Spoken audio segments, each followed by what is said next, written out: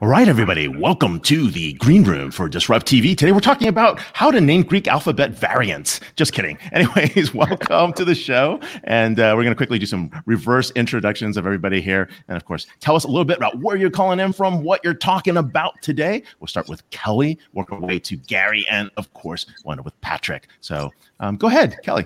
All right. Hey, Ray, thanks for having me here. I'm Kelly Bissell from Accenture. Coming from Atlanta, where it's 72 degrees and warm, almost a spring day here, and we're going to be talking about cybersecurity and what's going on next. Woohoo! All right, one of super hot topics. Every CIO wants to know about that. And let's go to Gary here. Where are you calling in from? What are we talking about? So I'm Gary Bowles, the chair for the future work with Singularity University, and the author of a brand new book called The Next Rules of Work. And I'm dialing in from beautiful, but not yet sunny San Francisco. Fog layer in. All right. Patrick, where are you calling in from? What are we talking about? We're going from warm to hot or cold to hot. We'll see. Yeah, exactly. I'm Patrick Neff calling in from Zurich, Switzerland, and it's snowing here. So we hope we're going to have a white Christmas this year. Let's see. We will be talking about the future role of the CIO. I just wrote an ebook about how the CIO role is changing based on the increasing strategic value or importance of IT in companies. Well, nothing better than hearing from an award-winning CIO who's been doing it for years and now actually looking and finding other award-winning CIOs. So, all right, well, very cool. I will turn it over to you. You can do the honors. You can do our count. And then, of course, Vala, take it from here. All right. 3, 2, 1. Hello and welcome. Thank you for joining us on Disrupt TV. My name is Vala Afshar. I'm the Chief Digital Evangelist at Salesforce and your co-host for the next hour. We welcome you to follow us on Twitter at Disrupt TV Show. Send Ray, myself, our distinguished guests, your live questions using hashtag Disrupt TV, and we'll do our best to answer them during the next hour. It's my pleasure to introduce my co-host, Ray Wang. He's the CEO and founder of Constellation Research. He is the best-selling author of Everybody Wants to Rule the World, Surviving and Thriving in the World of Digital Giants. Ray's a regular television business and technology news contributor on Fox Business, Yahoo Finance, CNBC, Wall Street Journal, and Cheddar. He's also a global sought-after keynote speaker, and in my humble opinion, one of the top futurists to follow on Twitter at RWANG0. Welcome, Ray Wang, to Disrupt TV. Hey, thanks a lot. I'm here with my awesome co-host, Vala Afshar. He's the Chief Digital Evangelist for Salesforce. He's also the author of The Pursuit of Social Business Excellence. Executives around the world pay attention to every one of his inspirational, insightful tweets. And of course, when he's not hosting, keynoting, or leading events at Salesforce, you can find him speaking on business TV outlets such as Bloomberg and posting insightful analyses on ZDNet. But more importantly, it's not about us. It's always been about our wonderful guests. And who do we have to kick it off today? It's an honor, pleasure for us to have Patrick Neff, founder and CEO of IT Advisor. Patrick is also managing partner at Boyden Executive Search and non-executive director on the board of Frank Group, $2 billion global active manufacturing company headquartered in Switzerland. Patrick is also founder and CEO of IT Advisor, a boutique consulting firm specializing on advising operations in their digitalization journey and on coaching of IT executives, and is senior advisor to McKinsey & Company. Patrick is a member of the board of directors of several startups, lectures at various universities, and sits on advisory boards of technology companies and venture capital firms. In the late 1990s, he was the founding member and CTO of a startup himself, a first European OTA. From 2006 to 2018, Patrick was CIO at Emirates Airline and Group in Dubai. Unbelievable. I love Emirates. And at the same time, non-executive director on the board of SITA, a global telecommunications and IT company focused on airline industries. Ray, listen to this. German CIO magazine and IDG honored Patrick as the prestigious CIO of the decade, not the year. That's 10 years, decade award. You can follow his incredible work on Twitter at PANAEF. Welcome, Patrick, to Disrupt TV. Thank you very much. Thank you, Alan. Pleasure to be here.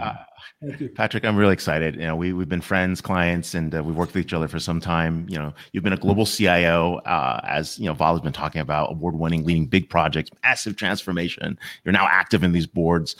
Here's a big question, right? I mean, and you've watched this shift as we entering the digital world, entering future metaverses, and where the future is going to go from there. But the CIO role, right? It's very different from 10 years ago, from 5 years ago, even from 3 years ago. You just wrote this amazing ebook that everybody should download. What at the high level would you say is like the biggest shift from in terms of the CIO right now? I mean, we'll start there and then work our way into some of the details and chapters within your book. Yeah. Thank you, Ray. I think the biggest change is that IT very often was sort of a bit a back office function. IT was a support unit to support the business. The business had what they wanted. IT had to execute. And now as the whole hype on digitalization, digital transformation dragged through the companies, you see that IT is becoming more and more a strategic asset to companies. So sort of my hypothesis is that the CIO of the future will be a CIO who steps out of the back office and focuses more on the business side, on transforming the business, on using technology to drive innovation in the way companies operate, in the way they shape their products and services, because the traditional IT, the back office, was more like the process IT, automating processes, and now it's sort of converging together with the product IT. Every company that produces something nowadays more and more is shifting into software, and the whole production systems, the operational technology is also merging into the same area. So the future CIO needs to be able to play on these three major areas still. The process IT, more and more the product IT, and also the operational technology that's converging together. As Ray said, it's a very rich book, and you tackle, I believe, like 13 dimensions of the future role of IT and CIO. And as you mentioned, in fact, in the book, you state very clearly technology and IT in particular has become inherent core component of the business. And in these multi-dimensions, you talk about open innovation. You talk about every leader is a digital leader. You talk about, an e-digital culture, from hierarchies to networks. It's multi-dimensional approach in terms of describing the landscape of future of IT and the changing role of the CIO. So what qualities, skills, networks must CIOs possess in order to survive this future that you so eloquently define? And it makes me feel like this tremendous opportunity, but also pressure. Like it's hard to be a CIO and survive this new normal when I read your book.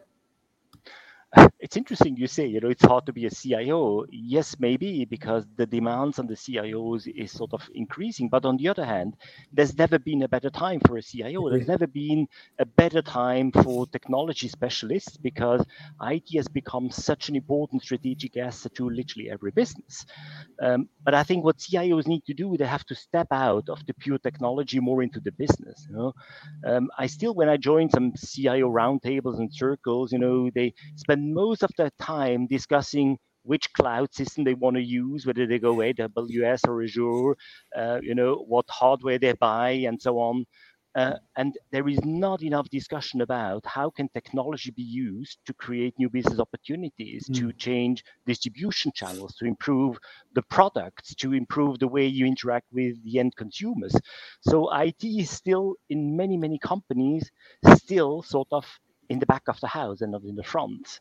And if you ask me, Vala, what do CIOs need to bring as qualities? They have to be business focused. They have to be business minded.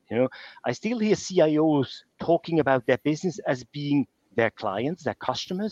No, it's wrong. The customer is the end consumer who buys your products and services, not your business colleagues.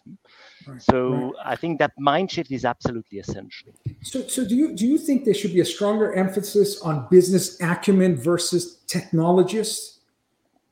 Yeah, you probably need both. You need both. I still think a CIO needs to have a sound, solid understanding of the technology. That's still there.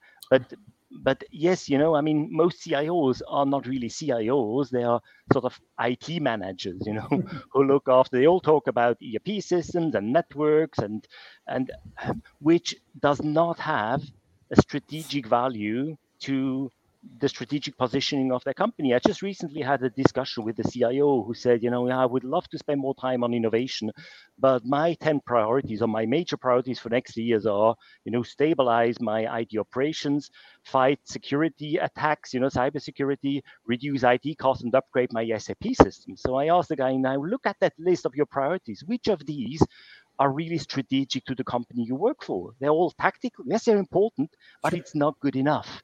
It's not enough to just focus on sort of the tactical areas that CIOs were focusing on in the past. CIOs need to look into innovation, into connecting with, the startup scenes. You mentioned open innovation. Yes, I think big companies struggle nowadays to have that innovation power to really succeed in the market. You need to open up the company. You need to link with the VC scenes, the tech companies, the universities, the startups, and to leverage that crowd of innovation innovation power out there. And I think that's a key job of a CIO in today's world. Patrick, that's a great point. I mean, when you were at Emirates, you fought the good fight, right? To do that, to open up the environment. That's not an easy thing to do, right? But if you don't do that, you end up with this weird challenge of shadow IT popping up everywhere because you're not moving fast enough, and business has to move at that speed and get to that point. So how do CIOs drive more successful business and IT collaboration along the way, get to that innovation, and avoid this challenge of shadow IT? And we'll talk about the Wall Street Journal article a little bit later too, where IT is no longer needed. There's a lot of fervor and controversy about that. So, but go ahead. It's interesting, Ray, you mentioned shadow IT, because that's, of course, one of the chapters in my book. And to be honest, having a year-long CIO, I also initially, was fighting shadow IT, because I also was sort of the traditional thinking that the CIO needs to control everything that has to do with IT in the company, because otherwise, we end up in chaos, security gets breached, blah, blah, blah, all that stuff. We can optimize costs. Until I realized, when I saw some of the innovative stuff that some of these shadow ITs were doing, because they're much, much closer to the business. Mostly they are supported, funded by business people, and they are so ingrained in the business. And then I realized fighting them is the wrong approach. We should rather sort of encourage them. So I asked myself, is it a curse or is it a blessing to have this shadow IT? And the moment I started to sort of not fight against them, but connect with them and support them, we suddenly had a completely different approach to innovation. And the way that was triggered was actually one of my colleagues in the business who called me one day and said, can you come over? I want to show what some of my guys have been doing. So they developed in flight operation a software that was replacing some cumbersome mock-ups that they used and was sort of a bottleneck because they had to schedule pilots coming in and out. So they programmed in their free time a software to do that on their PC. And then the guy asked me, it's not production stable. Can you, with your IT department, take it over, productize, and sort of operate it for us? And I realized, by joining forces with this so-called shadow IT in the business, we are much, much stronger, and we have much more impact on driving innovation with technology in the company. That's awesome.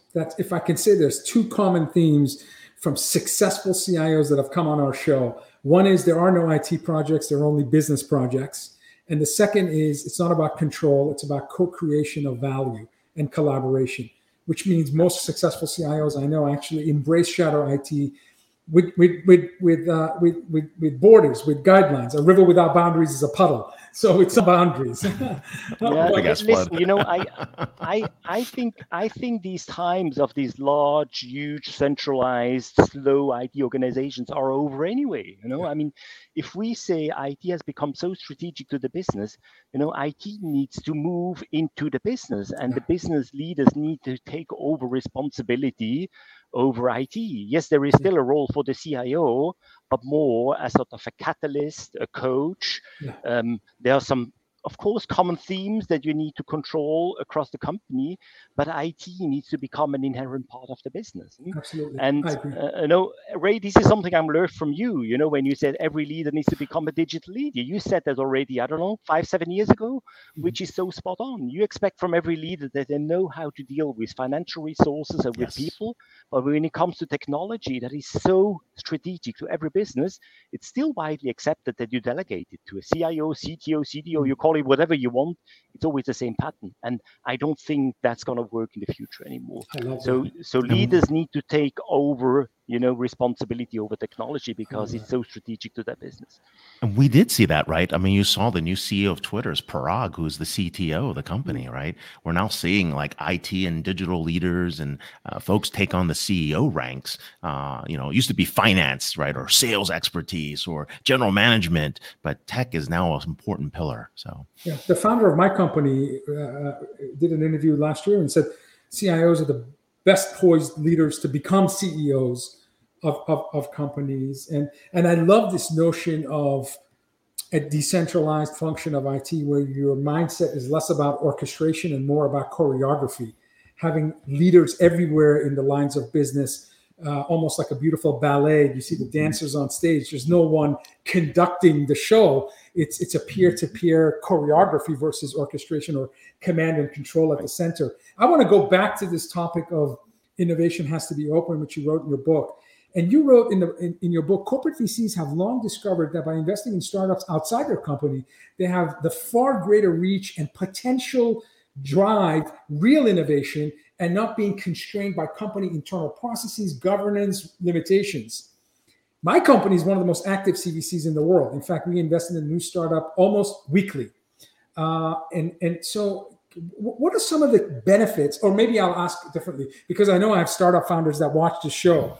What advice would you give as a CIO of a large enterprise like Emirates to startup founders? What do they need to show you in that first meeting or those early interactions where you as a large enterprise would feel comfortable enough to invite a startup into your tech stack?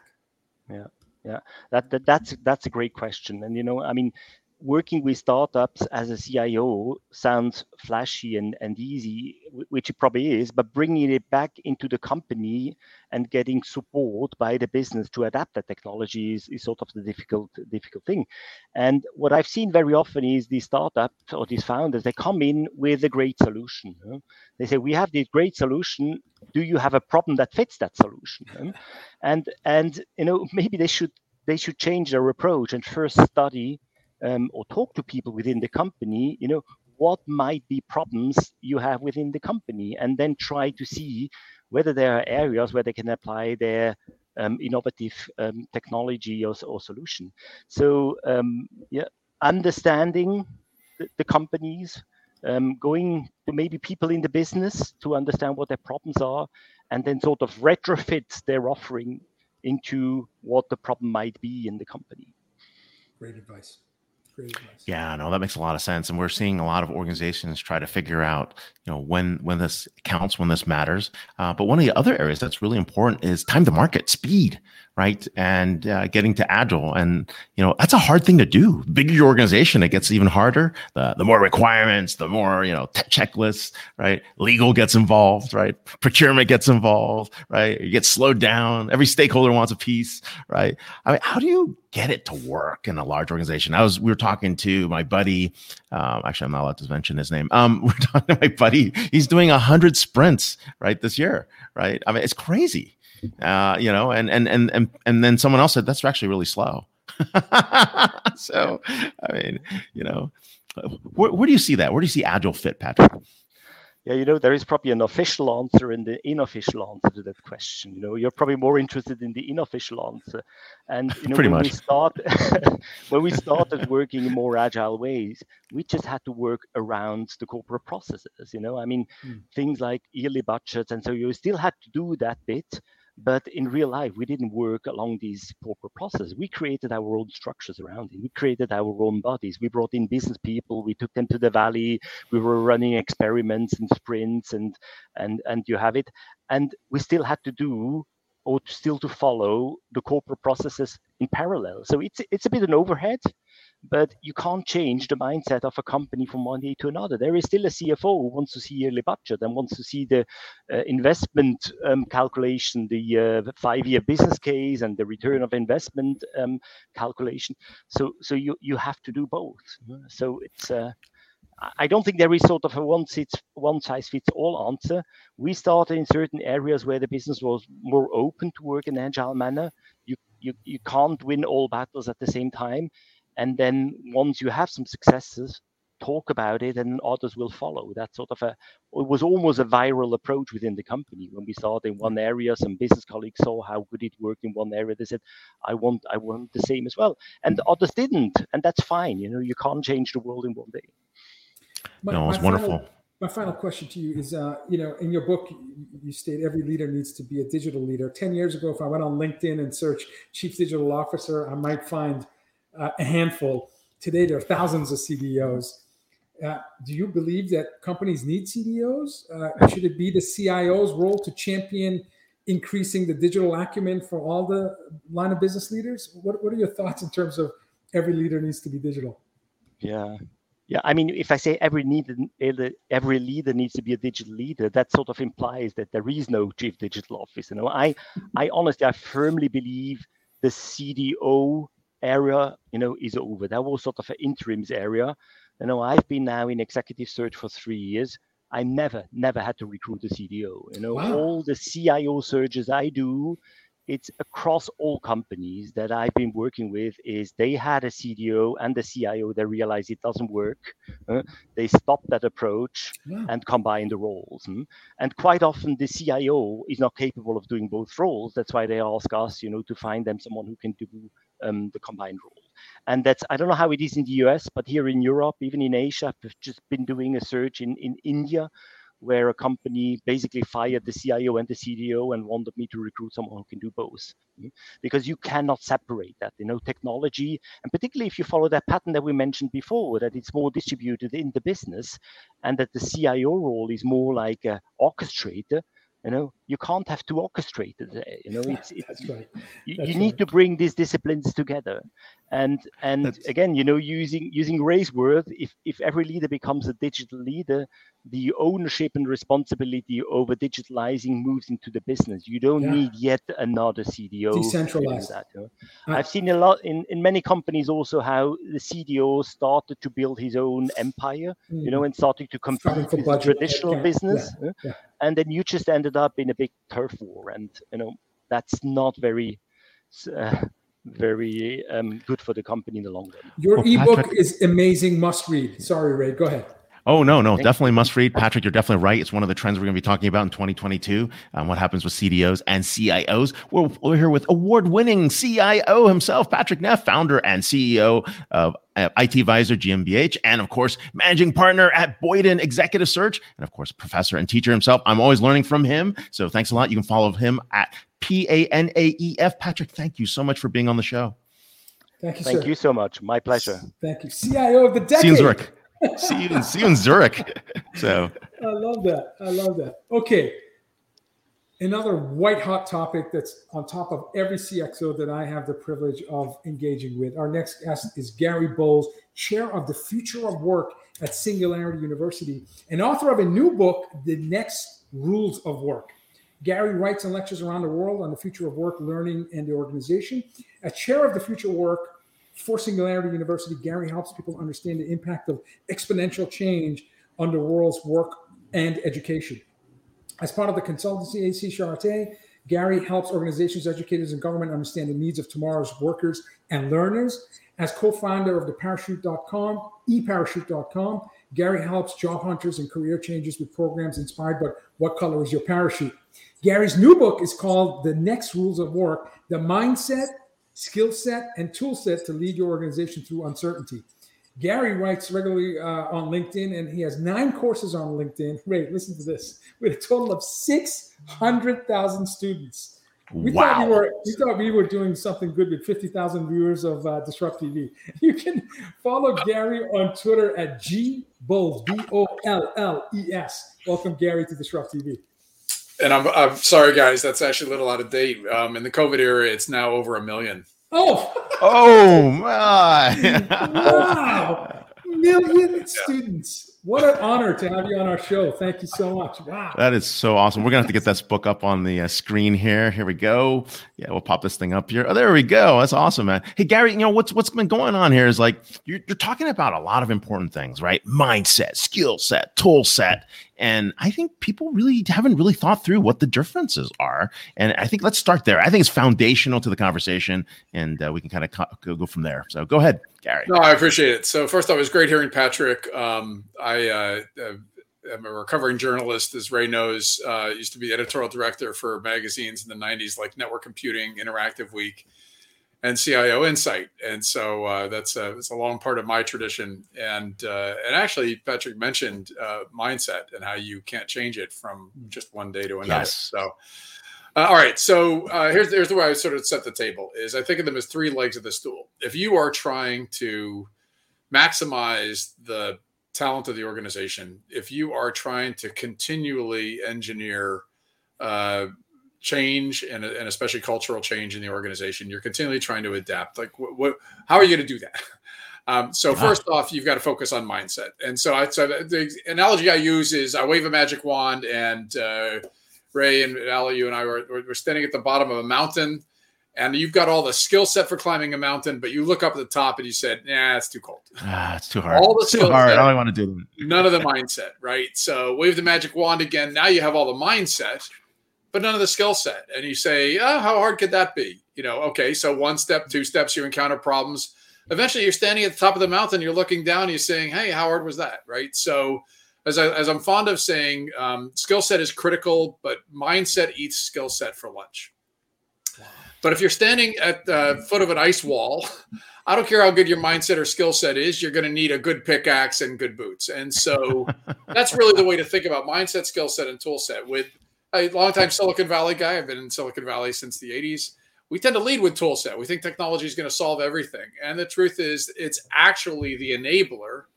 It's the mindset and the skill set of humans that is actually going to allow the organization to deliver value. And so what's important is to think about, if you could wave your own magic wand, what would you have? What would be the mindset, skill set, and tool set of the organization? So just briefly, we all, I think, have taken Dr. Carol Dweck's mantra to heart. In her book Mindset, which is it's all about a growth mindset, is you want every single individual in the enterprise to think of themselves as a growing, changing, developing human being that continually solve the problems of today and tomorrow and create value for the organization stakeholders.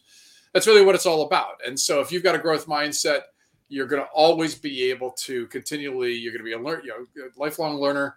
You're going to help to build a learning enterprise, and you're going to be able to continually solve new problems. But skill set is critical because we actually have to solve those problems. And so if I can wave that magic wand again and give everybody 4 skills, what I call flex skills usable in a range of situations, it's that everybody can be problem solvers who are adaptive, creative, and with empathy.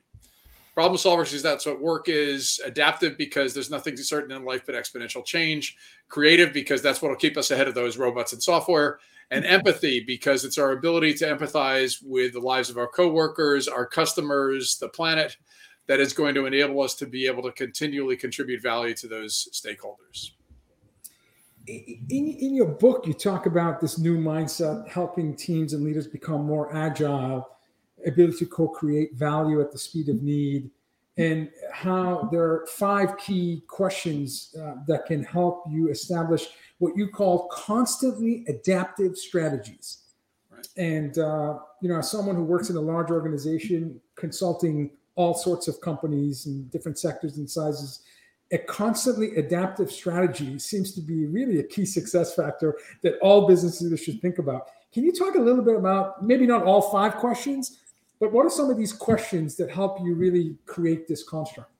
So I want to focus specifically on alignment because when I talk about next rules, I often say that there's a set of steps that you need to go through, ways that you can actually continually empower your organization to be adaptive. But if there's one superpower out of all of those, it's alignment.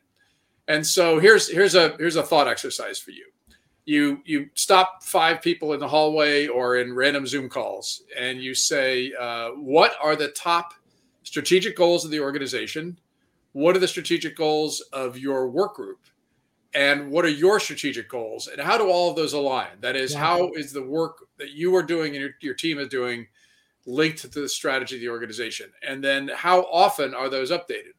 So alignment is a superpower of organizations that have made the commitment to help everybody to understand what the strategic goals are of the organization, how it uniquely is going to create value for its stakeholders. And its stakeholders, as we know, are customers, the other workers, the workforce or work net of the organization, your suppliers, your communities in which you operate, and your shareholders. But if you do create all that value for all those other stakeholders, then your shareholders are going to be just fine. So alignment is not a one-off, let's do the 5-year plan and just, heads down. Alignment is a continuous process. And the companies like Asana that have baked alignment into their daily processes, they stop the company once a quarter and they look at what were our goals for the past quarter, what are our goals for the next quarter, realign and go. It has to be a constant ongoing process of managing change. I often say, I've got one of those courses on LinkedIn is on managing change. Change management is dead. This whole idea that there's some future static state you're going through is gone. It's all about managing change and aligning as you do that. It's amazing you say that, because when people ask me about my company and they say, what is the superpower of my company? Alignment is my answer. Good answer. Because our founder created this concept called V2MOM, Vision, Values, Methods, Obstacles, and Measurements. It's like a one-page strategy that every employee has. 75,000 of us have a V2MOM. And it's a cascade from founders to all the way to single contributor that joined the company last week for the first time. And it's a mindset and tool set combined. Without the proper tools, we couldn't have V2MOM. We couldn't have alignment. Anyway, I am so aligned with your answer. That was awesome. Sorry. Go ahead, Ray. Go ahead. Hey, but related to that, right? One of the things is when we think about what's going on, the personal alignment and the corporate alignment seem to be off, right? We talk about the Great Resignation, people changing their jobs, at a dramatic rate. And so what do you see are personal drivers for those career decisions, right? There are macro impacts to the enterprise. If the match isn't there, there's, impacts to service delivery, impacts to, what changes that are required to get people comfortable to be at work. So where do you see that happening? And where do you see some of those trends, Gary? So I don't have enough college stuff into a thimble. When I was young, I actually fell into the family business. And it just so happened that my father was a recovering minister who wrote the world's career manual, What Color Is Your Parachute? So I was trained as a career counselor when I was 19. That's awesome. And so I learned then that there is a process by which each of us as humans continually is making a set of decisions about. Think of it this way. In the book, Next Rules of Work, I use a lot of Venn diagrams and magic quadrants.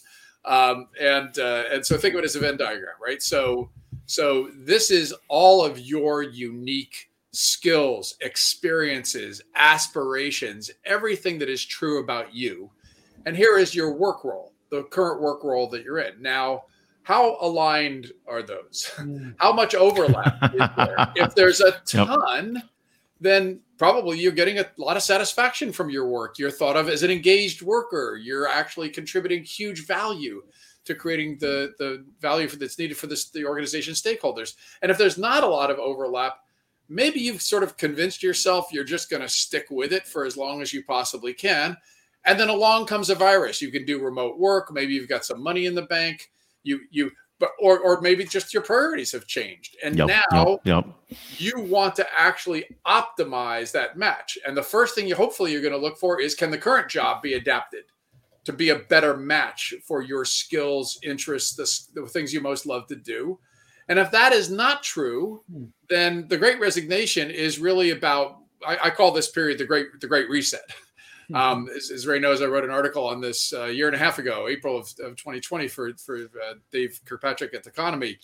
He called this the Great Reset. And I said, this is really what's happening. It's not a pause. It's where each of us, whether it's our industry, it's our countries, it's our personal lives, we're actually hitting the reset button. And then now with your career, you're trying to look for the best possible matchup. And if your existing organization can provide that, that is actually a responsibility for the enterprise. Is in the past, maybe you didn't have to do that so much especially you didn't. after the recession. How hard was it to find people to hire? Now it's really hard. So you have got to change your mindset. You've got to be thinking about how you are co-creating work roles with people so that they can have as much of a match with the skills that they love to use, with the kind of problems they most love to solve, with the kinds of people they most love to work with, because we've broken the seal. This whole idea of what I call management by surveillance and the old rules of work, we've broken that seal. We've called BS on the story that we all have to have mind-numbing commutes and work in cubicle farms. And so because we've done that, the responsibility of the enterprise is how will you do your side of the Venn diagram to continually adapt work roles to be able to make them the best fit possible for the workers of the organization. God, the lack of commute has punished us. No more audiobook sales. I don't know what's going on, Gary. I apologize. COVID giveth and COVID taketh away. I apologize. I haven't read the article that you referenced, but the fact that you wrote about the Great Reset in April, I mean, most of us were impacted by this light switch, decentralized, digital-only world in March. And so a month after this once-in-a-lifetime event for all of us, you wrote this article about the Great Reset. And part of that decentralized, digital-only, that lasted for well over a year of decentralized, digital-only or digital-first, was the fact that if you had a silo mindset, by definition, silo, capturing resources, protecting resources, and trying to extract as much value as you can from resources, which is, in my opinion, one of the biggest reasons companies fail to grow, is they continue to have silo mindset. Is this decentralized, instead of holding on, but flow of knowledge and resources and talent and business model innovation opportunities? Can you talk about these next rules and how much they embrace decentralization and embrace co-creation versus control, which was the topic of our first guest on our show with Patrick? Yeah, absolutely. So no, and I think Patrick hit a number of these points about just what's changing in some of the aspects of the enterprise. But here's a way to think about it. So you said siloed, right? So I often show a picture of a box and say, this is the model of the old enterprise, the old rules of work. People, it was basically binary. It's either you're an employee or you're not, right? And so, but now you've got all these additional what I call use cases for work. You've got contractors, subcontractors, gig workers, cloud workers. You've got, and they're all contributing some level of value to the organization's stakeholders. It's just that if you think like a box, if you think of this binary sort of either I own it, it's an employee resource, or it's not, then you're not going to have the talented people that you need to solve the problems for today and tomorrow. And so I use the label of a work net. Rather, it's not a workforce, it's not a network, it's a work net. That's right. That's in your book, Work Net. Yeah. Yes. Yeah. Yes. And so the basic premise is I'll give you a couple quick touch points. Yeah. Skills are an enterprise resource. That is, the people in the organization are resources for the enterprise. They're not a wholly owned subsidiary of a manager. More and more work has to become problem and project centric. When you're talking about doing 50 sprints, that is problem and project centric work. It's about continually dynamically binding around problems in the organization, solving them and moving on to the next one. And then you have to revamp the role of the manager. You've got to move from management by surveillance to what I call the team guide. It has to be not the one with all the answers, but the one who is enabling people with the best questions and helping to maximize the skill set of everybody in the organization. Given the boundaries of work have expanded, all three of us are dialing in from our home. Is one of the new rules in terms of future work a boundless company, a boundless organization? So I say the soft walls of the organization. So because boundless freaks some people out. The idea, so I mean, there are managerless organizations. There are organizations that are basically, I mean, think of Upwork as a roll up of a bunch of independent talent, right? Yeah. Some of whom have actually been working for the organization in some form for 20 years. But that freaks some people out because it just looks like Wild West. And so instead I say, look, soften the walls of the organization, because I mean, imagine a day where you didn't have to ever recruit a single worker. You had so much deal flow of workers. You had so much knowledge about talent that you could continue to identify new problems to solve, and the workers were always there, whether within the enterprise or external to the enterprise. Imagine a day where you had complete knowledge of all the skill set of all the people in the organization. I often show a picture of an iceberg. Yeah. And I say, each of us as individuals, we have this tiny little knowledge of our own skills, and there's this massive amount of human potential under the waterline. And it's the same thing for the enterprise. So imagine if you could break that seal and have knowledge about all this talent and all this potential, and be able to continually and rapidly, dynamically bind around new problems. Yes, your organization has no boundaries, but I don't want to freak you out. So instead of you soften the walls of the organization, you turn yourself into a work. Some are saying, in order to combat this fear of chaos in a boundless organization, this notion of decentralized autonomous organizations, where you're actually have visibility into the skill set and your available ecosystem based on something that's built on top of a ledger with smart contracts and. There's some folks that's that are what working. DAOs are going to be, right? These decentralized autonomous organizations are basically the rule set. And you said something really important, Gary. I think when you wrote that article on Techonomy, it was no human left behind, and how do we make sure that every human has access to meaningful work? I mean, you said something like that, I remember. And my point being is you only got a minute to do this, but how do we get from here to the Star Trek economy? Like, where people don't work for money. Sorry, how do we do this? Sorry. All right, so that's the final chapter of the book. I basically say, I co-founded something called SoCap, Social Capital Markets, which is all about impact entrepreneurs and that sort of thing. And I basically say, look, we can rewrite the rules of the economy. And so the short answer is that if we just take all of this as human-centric, like that's what we're doing. We're just trying to build a better world for humans. We're not trying to automate a whole bunch of human work. We're basically trying to go on the positive side of the ledger and enabling technology, enabling capital to be able to empower human beings. It takes a new mindset. And all of this, we can actually hack our capital system for good. And I walk people through that in the final chapter of the book. But the basic premise is it requires a new mindset that is not extractive. It's collaborative and co-creative. Right. And it's a culture of abundance versus a culture of scarcity. Absolutely. Right. I mean, changing and flipping that mindset. So, no, Gary, we could spend hours with you. Thank you so much. You dropped too much science for 20 minutes. Ray and I are going to be watching this whole thing on the weekend. Gary Poles, chair for the future of work at Singularity University and author of the book, Next Rules of Work. Definitely check it out on Amazon, wherever books are sold. You can follow him on Twitter at GBOLLES. Thank you for being on the show. All right. Thank you, Gary. Thanks, guys. Cheers.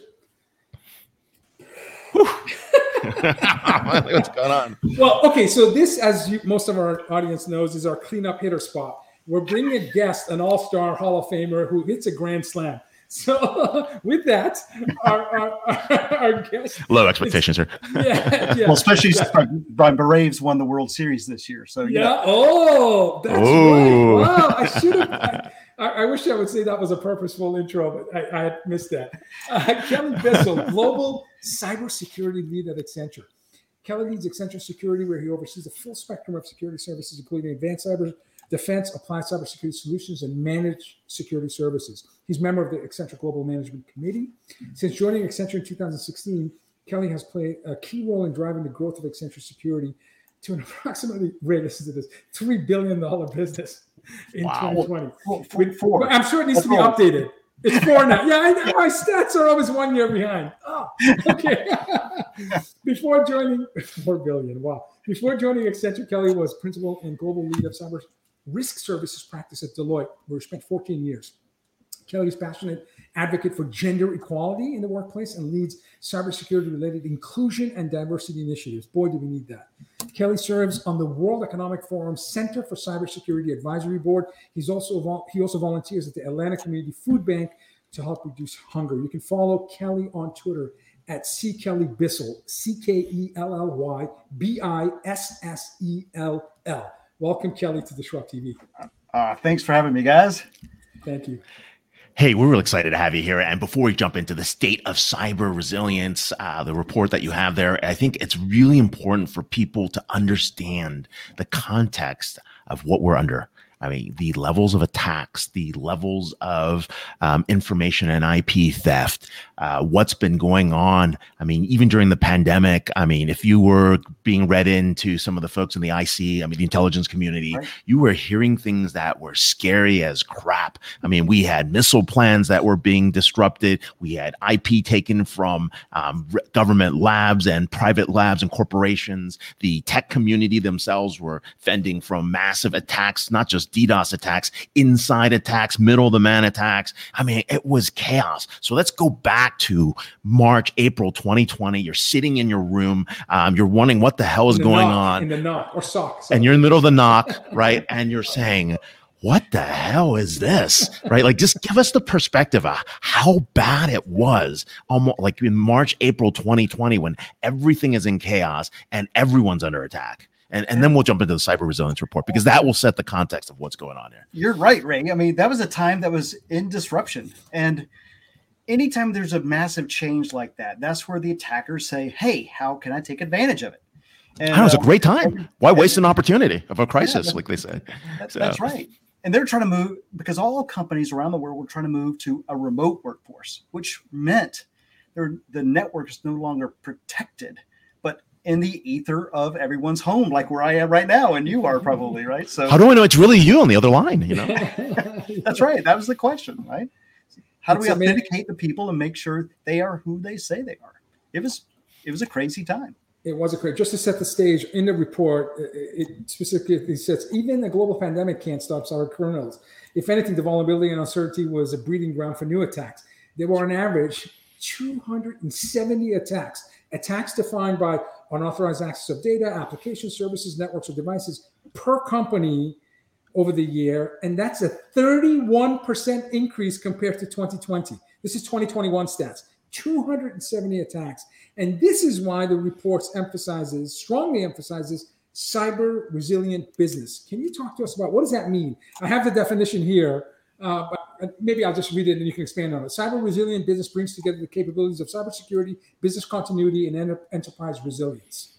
Can you expand on what that means? Look, I think it's just a change of mindset, because it used to be security. How do we secure and protect the company, if you will? But now it's, how do I be resilient? Which really means, how can I continue to run the business and thrive while I'm being attacked? And if it's successful, how do I reduce the exposure so I can actually just keep running? Yep. That's really what resilience really means. That's great. We had a CEO of a cybersecurity private company on our show a few months back, and he talked to Ray and I. It was the first time I had heard this term, to be honest with you. Purple teams. He said we had red teams that attack, blue teams that now are responsible for fixing issues. But the challenge is there's so many issues, and the blue teams don't necessarily know which issue has the highest potential risk to the business. Now you've got these purple teams, especially with the growth of AI and these sophisticated threat vectors that are really challenging in terms of figuring out what to address. And he said it's a myth that you can fix all these issues. So most of the time you have these open cases, and it's really prioritizing. Is part of this resiliency having red, blue, and purple teams so you have a prioritized, methodical way of tackling these open issues? Tyler, that's right. But and it's not so much about the colors, although that's important. It's and really this is one of the findings. I like purple, so it's fine. Purple's good, right? Yeah, Constellation's purple, so that's. As a matter of fact, that's our color is purple. But the point is to actually not just know the technical side of cybersecurity. Kind of really what Gary and Patrick were talking about before, but knowing the business, knowing how joint ventures works in clinical trials or labs and research or manufacturing or clinical trials to getting drugs out to marketplace or whatever business you're in, knowing that business just as well as you know cybersecurity. That's the point. So you know where the crown jewels are and how do I protect those crown jewels. That's terrific. You know, hey, I was looking at your site, and at some point, I mean, we're talking about what's required to make this work. And someone pointed out to me that you'd written some very interesting piece around how ransomware really needed a lot more federal coordination, right? And we haven't really seen much of this from a policy directive. We've seen the Cyber Executive Order of 2021 in May that did some things that never really happened. So the question is like, how do we get there? Like, what type of policies can we do? What kind of intercooperation between governments is going to be important to make this all work? What do you see? Because you lay out some really good points in terms of like what we need to do between private sector, private-public partnerships that are there, how we handle things from cryptocurrency to what's possible, and then of course what's really important about what we can do to make things much better for everybody else. It's like we're being robbed every day. Nobody cares. Like, what's going on here? Well, I mean, Ray, I think that's the point where I think we should flip it on its head. So it's not every company for themselves, or the government does something over here and issues more demands, if you will. But how do we work together? And the sad part of it, we've been talking about public-private partnership for about 15 years. Oh, yeah. But I think here's the silver lining. This is the first time I've actually seen both the government in the U.S. and the private sector super eager, almost starving to kind of work together. Awesome. And I think there's a new plan, if you will, in play that I believe we're going to finally make progress. That's my hope. That's terrific. In the report, 85% of CISOs agreed or strongly agreed that cybersecurity strategy is developed with business objective, such as growth or market share in mind. Yet the juxtaposition to this was that most business executives, 78%, said that they don't know how or when a cybersecurity incident will affect their organization. So my question is, when you look at the investments that businesses are making on cybersecurity, what are some of the trends, and are these trends going to help address some of the disconnect that exists at the leadership level? That's right. So look, fella, this is what we're seeing. 80% of the companies are spending more in cybersecurity, but 60% are having more breaches. So normally when we spend money on something, the problem goes away or gets better, but the problem isn't getting better.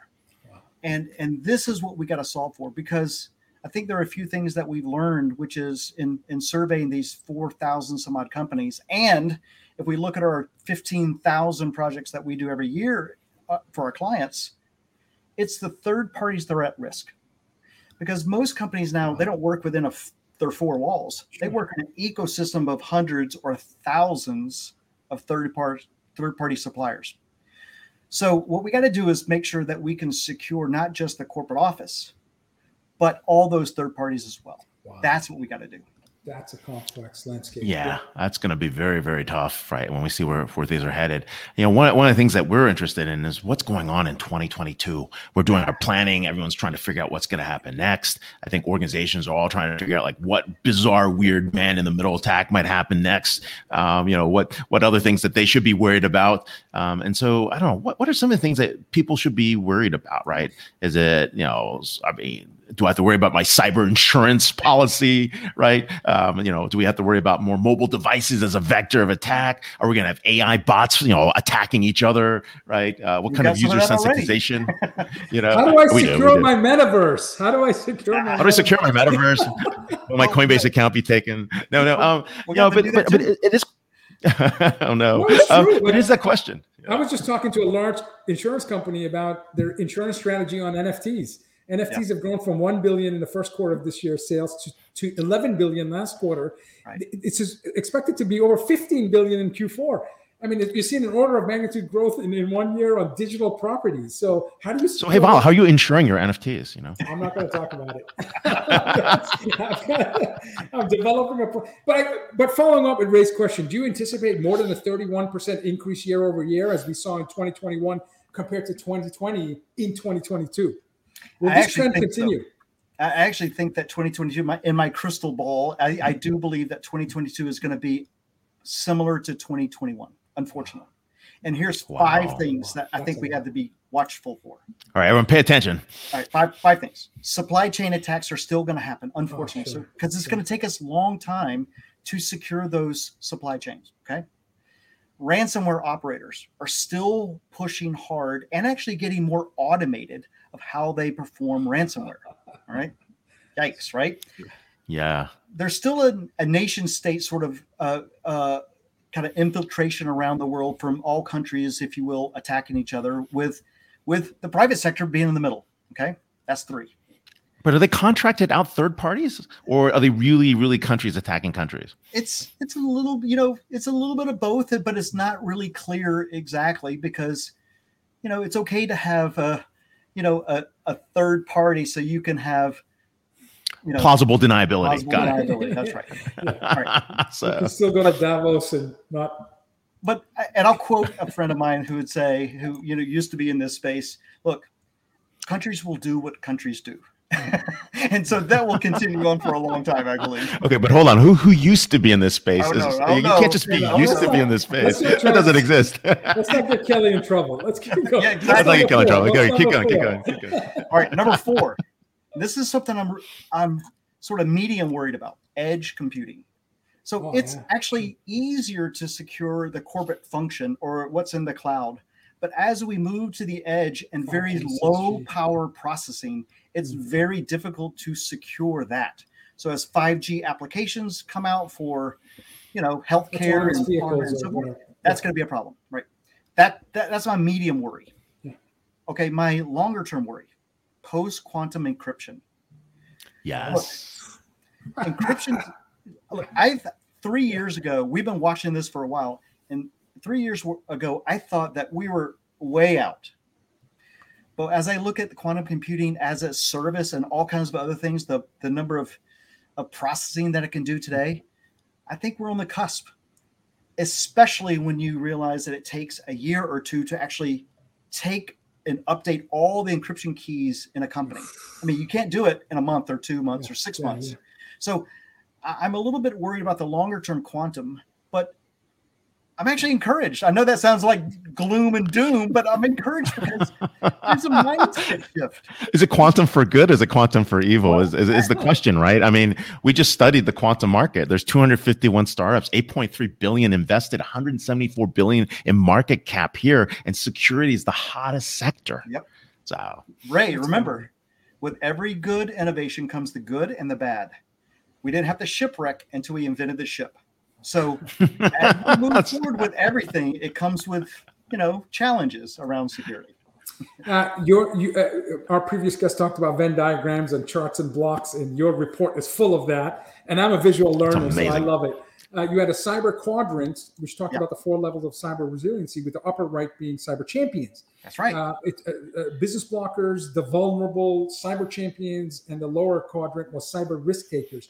With your clients, with the 15,000 projects that you're doing, what percentage of companies have achieved or close to achieving cyber champion capabilities within their organization? Yeah, who are these cyber champions? Yeah, so look, these, unfortunately, the champions are only 5%. That's not good. Wow. Not good at all. But these 5%, almost like we were talking about in the previous segment, that these CISOs or the security teams as a whole, they're not just security practitioners that only know tools. They know how the business works. And they're at the table with the CEO, embedding security into everything they do, from M&A to R&D to everything. And those are the champions. Those are the safest ones. Yeah, you said cyber champions strike balance between cyber resilience and business objectives with strong alignment to the business strategy, best at protecting key assets. That's right. I mean, that seems to me like a job priority 1. And the fact that 95% have yet to achieve, I guess that's why your $4 billion practice will be $10 billion in 2 years.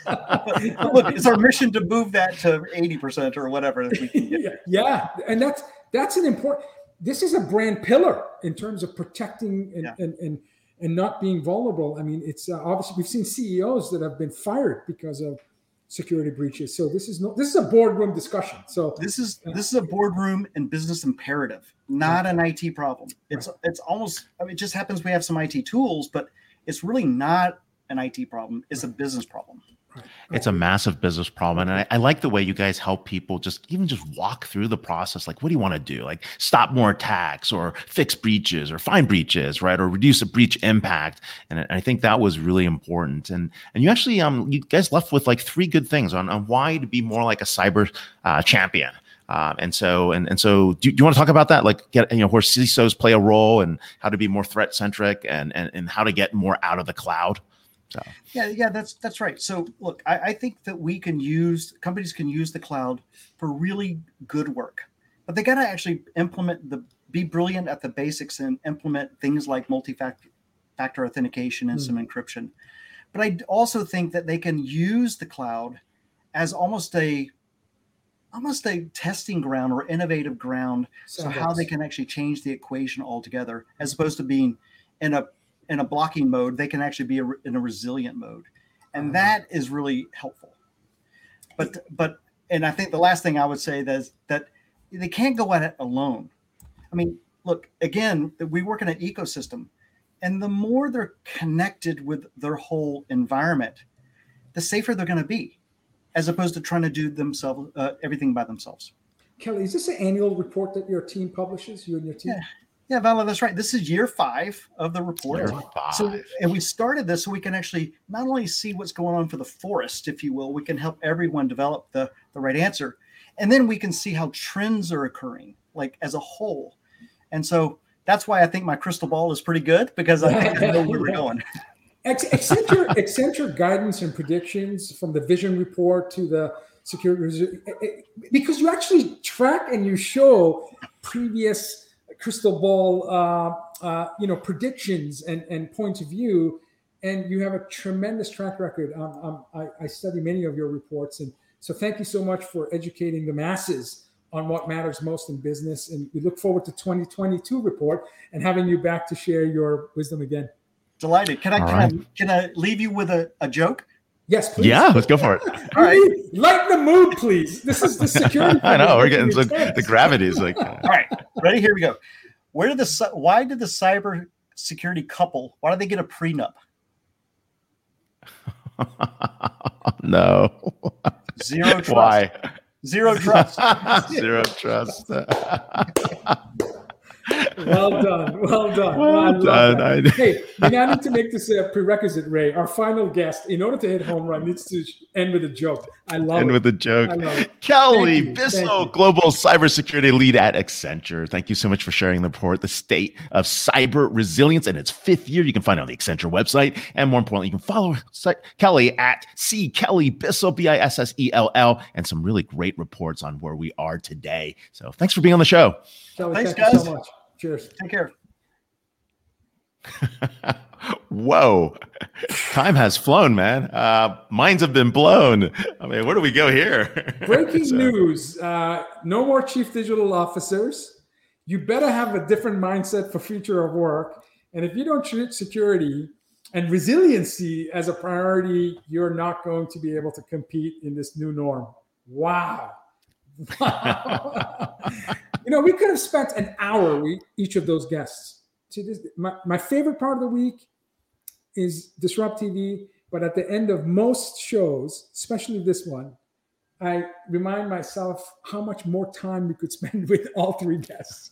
That was just awesome. Ray, your closing, before your closing thoughts on the show, give you some time to synthesize the 3 brilliant minds that were here with us the last hour. Next episode is episode 260. And we are at 793 interviews. It's our last show of the year, actually, I believe so. Yeah, I think so. Well, I think we have to come up with a recap of the year. We do. Well, we're almost at 800 guests. By next week, we'll be at 797 interviews. So we're 3 shy of 800 for this year. Maybe we need to do another, special show so we get 3 more guests and hit 800. But hey, get your popcorn ready and put your seatbelts on for next week. Dr. David Bray, Principal LDA Ventures and Distinguished Fellow Atlantic Council, will join us. Kathy Baxter, Principal Architect, Ethical AI Practice at Salesforce. Kathy is a brilliant published mind. Oh, look at who's up next. Books. John Tashik. John Tashik. Senior Vice President of Strategy at Salesforce. One of the founding fathers of Salesforce. He was there when the company was this many people. I think his employee numbers in the single digits, but yeah. He's been with the company, I think, 19 years. So yeah, I would say he's very close to that. And of course, Brett King, international best-selling author, world-renowned futurist, and media personality. 4 guests in 1 hour. So I'm going to put my, marine outfit to get ready for this incredible. I think we have to do a 10-minute wrap up, but that's what it is. But it is our last show of the year. We hope everybody comes in, and more importantly, we're really looking forward to having everyone there. So I don't know, we got to get ready. We get prepped. You and I have to figure out 5 minutes of what the heck happened last year. What a fast-moving year. It was a fast-moving year. We did interview well over 100 guests this year. Probably a dozen thinkers, 50 multi-best-selling authors. I got to say, in the 5 years we've been doing our show, we've never had a guest that was here to promote his 83rd book. I know. Dr. Jacques Attali. Jacques Attali. Who made Ray and I feel Ray has written double the number of books I've written, but neither one of us have written 83 books. So anyway, the recap will cover some incredibly extraordinary minds we've had on the show.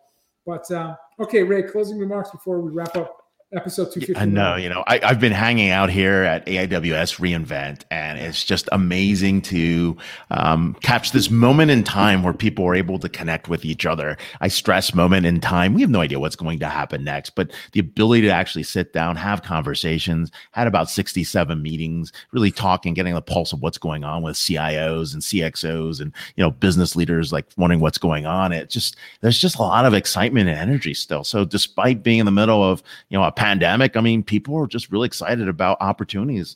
And there's a lot of movement. I can tell you January next year, about a third of the people I talk to will have new jobs. Wow. This movement and rotation is so vast. The new CIO, I can't talk about that. The new CIO of X is showing up, right? There's a couple of people taking some new roles. Someone's leaving a role at Amazon to join a cryptocurrency billion-dollar startup, right? Wow. It's all these kind of things are happening. And so I sense a lot of excitement. So I'll leave it with that. The Great Resignation extends to the C-suite.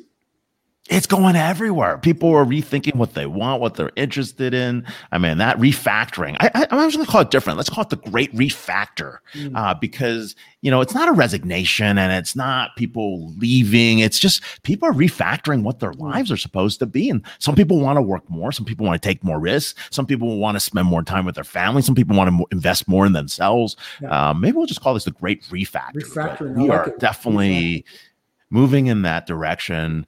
Let's hope I still get to co-host Disrupt TV. We're not going to refactor ourselves. We'll still be here. So for those who are worried about that, we'll be here for another 5 years at least or more. Awesome. Awesome. But hey, I don't want to take up any more time from everybody. Thank you for watching. We got one more show. We're excited to have you there. Catch the year-end special, Disrupt TV, episode number 260, 11 a.m. Pacific, 2 p.m. Eastern, wherever you watch this show. So thanks a lot for following us, and have a wonderful weekend. Bye, everybody.